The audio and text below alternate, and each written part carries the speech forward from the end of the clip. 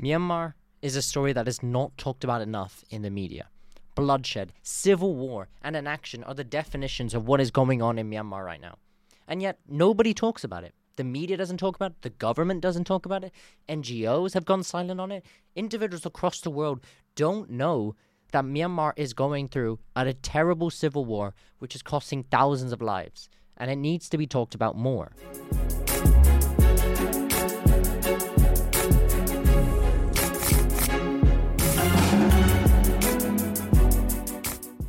Welcome to another episode of the End of Time Politics Show, and this is the second ever episode of the podcast, or the show, really. And I can't lie, I wasn't planning on making one this early on, as it's around 3 days after recording the Thailand episode, and I hope you guys have been able to listen to that, about that insightful, to the Thai electoral world. But yeah, so I'm filming this 3 days after I filmed the Thailand episode, and this is not an episode I thought I would be making this quick, because we're going to be discussing Myanmar, specifically the civil war that is occurring right now there. And I can't lie, I was motivated to do this because of a recent Sky News mini documentary, which I urge you to watch. It's about being on the front lines in the Myanmar civil war. It's by Stuart Ramsey. Highly recommend you watch this because it's truly insightful into what is going on in Myanmar and why nobody is talking about it.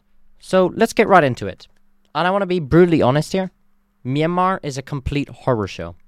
The documentary showcased rebel fighters fighting the military junta in the towns, in cities, in countryside, in the jungle. It's a full-on war. It's a full-on civil war going on here, and no one seems to be talking about it. This is, honestly, in my opinion, this is almost just as bad as the Russia-Ukraine conflict, yet no government speaks of it anymore, even mention it.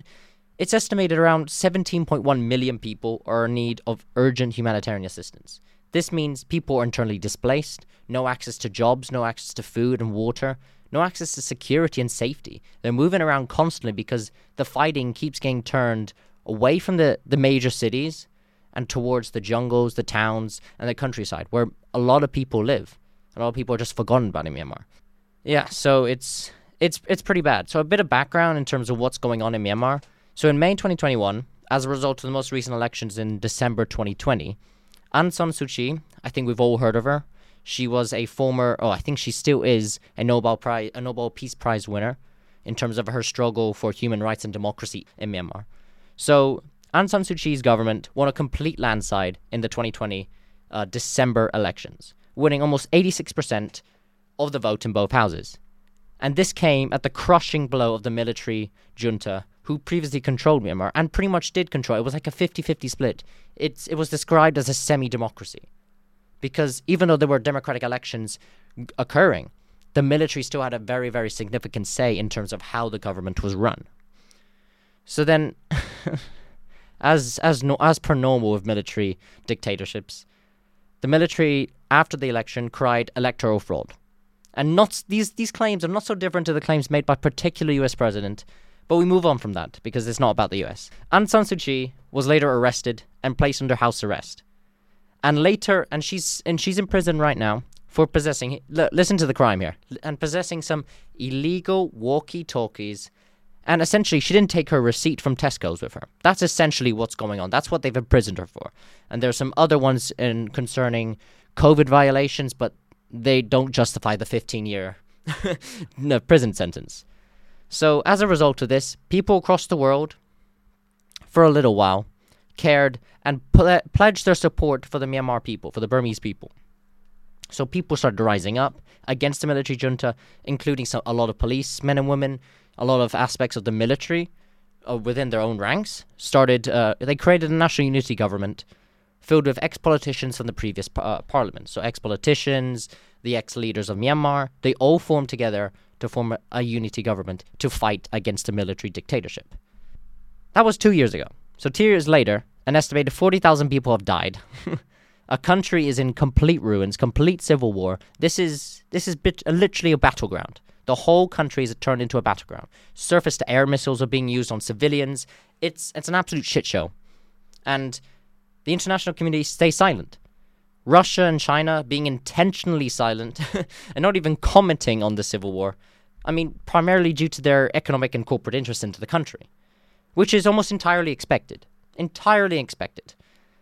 I mean, these countries, they use the bullshit rhetoric of, oh, we're not going to interfere in any other country's affairs, even though they basically are. So it's like going into the fridge late at night, eating all the cake or whatever is in the fridge, then turning around and facing your mum saying, I didn't eat the cake.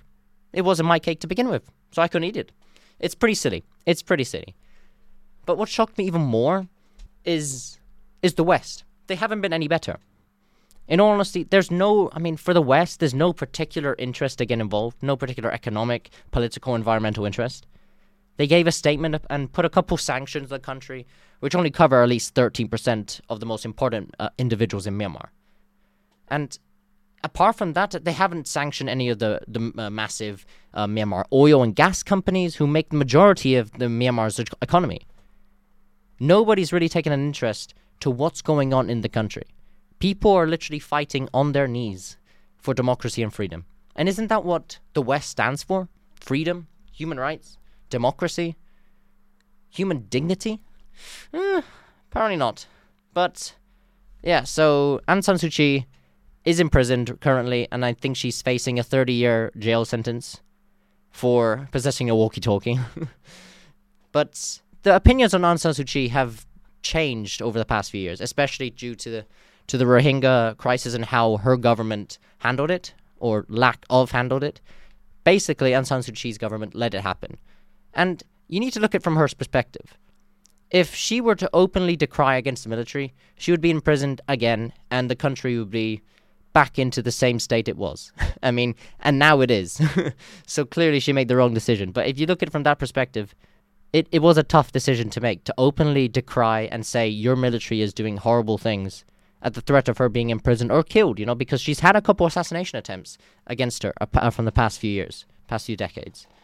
But it's still not the price. It's still a horrible situation to be in, where Myanmar is completely turned into a horror show. Democracy is no longer, it's non-existent in Myanmar right now.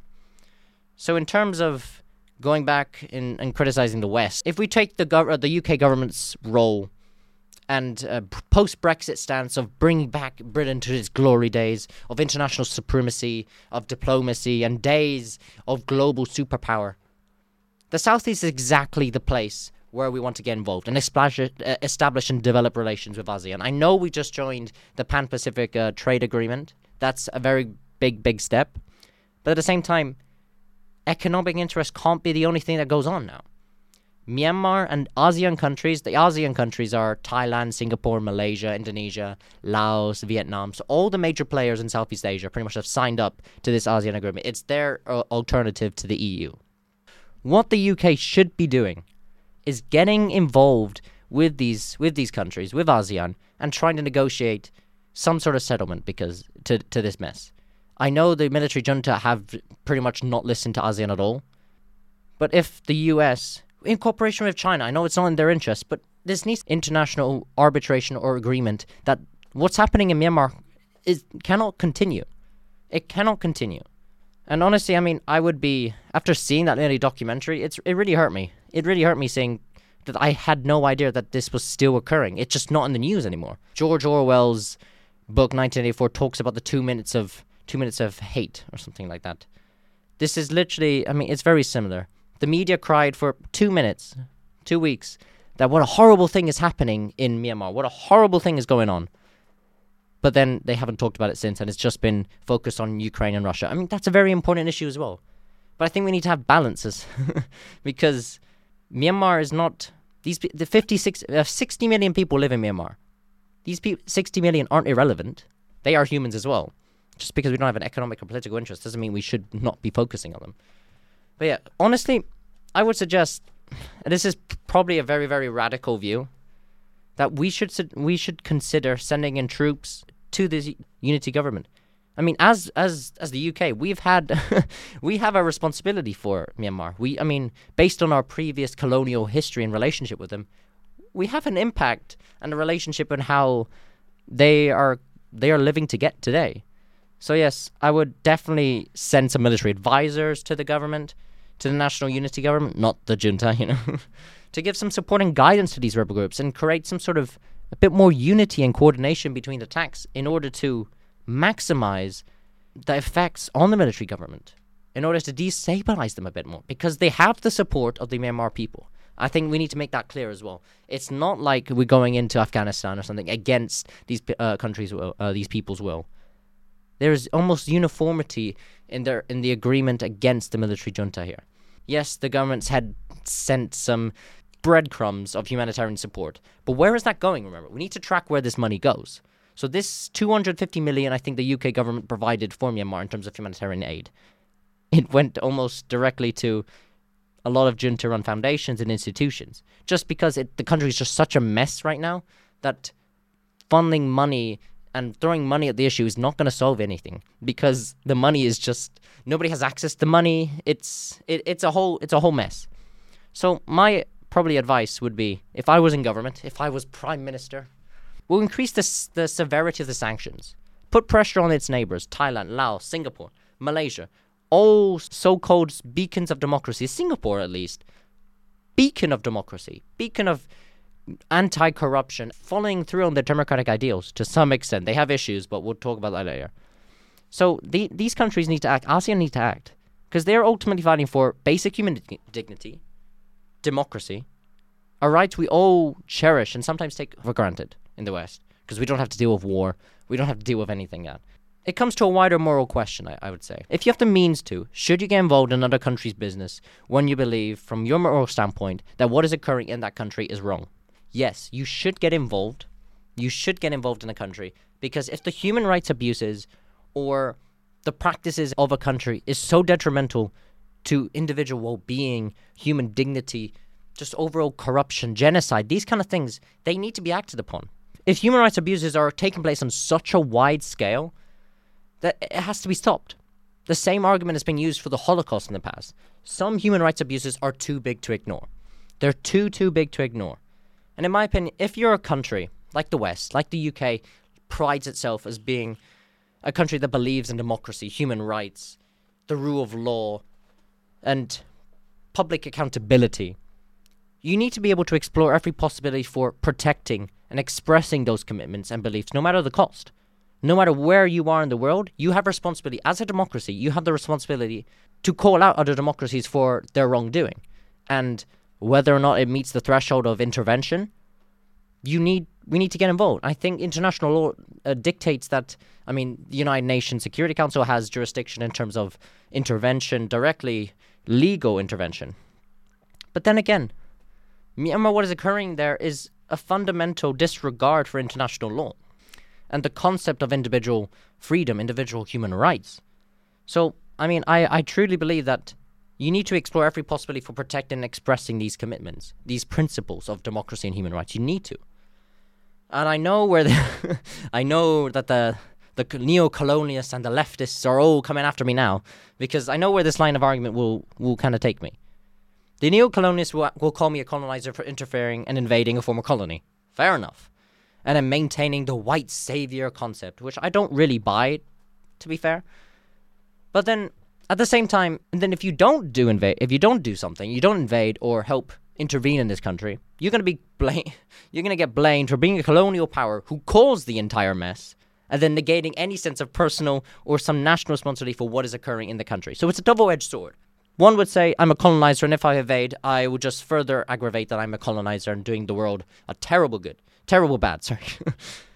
And if I don't invade, I'll be called a colonizer and a government who lets human rights abuses continue to take place. So it's almost an impossible situation. But we're all the same. We're all humans. We all have the same blood. Different blood types, but we have the same mechanisms of life. So, as humans, make petitions, pressure your government, sanctions, fund the national unity government. Military intervention should always be on the table. Because otherwise you're a sitting duck. Maybe this is a very realist argument, but if you don't have the capacity to intervene and protect your own sovereignty, what kind of sovereignty do you have? If you can't defend it and protect it and enhance it internally and as externally, what kind of sovereignty do you have? Are you really a country? I'm saying this now, that the failure to act in Myanmar, but with our wholehearted willingness to intervene with billions of pounds, billions of dollars across the world to Ukraine, says something about the West's priorities. The failure of the world and the international community to intervene militarily in the Rohingya crisis and its neglect on Myanmar's civil war is paramount to ethnic and political cleansing in my eyes. Because this is entire culture, entire political identity being at risk, being completely at risk of being wiped out because of, let's face it, greed. So keep putting pressure onto your governments from Myanmar. Keep putting pressure, and hopefully there will be some change in the West's response and government intervention into Myanmar.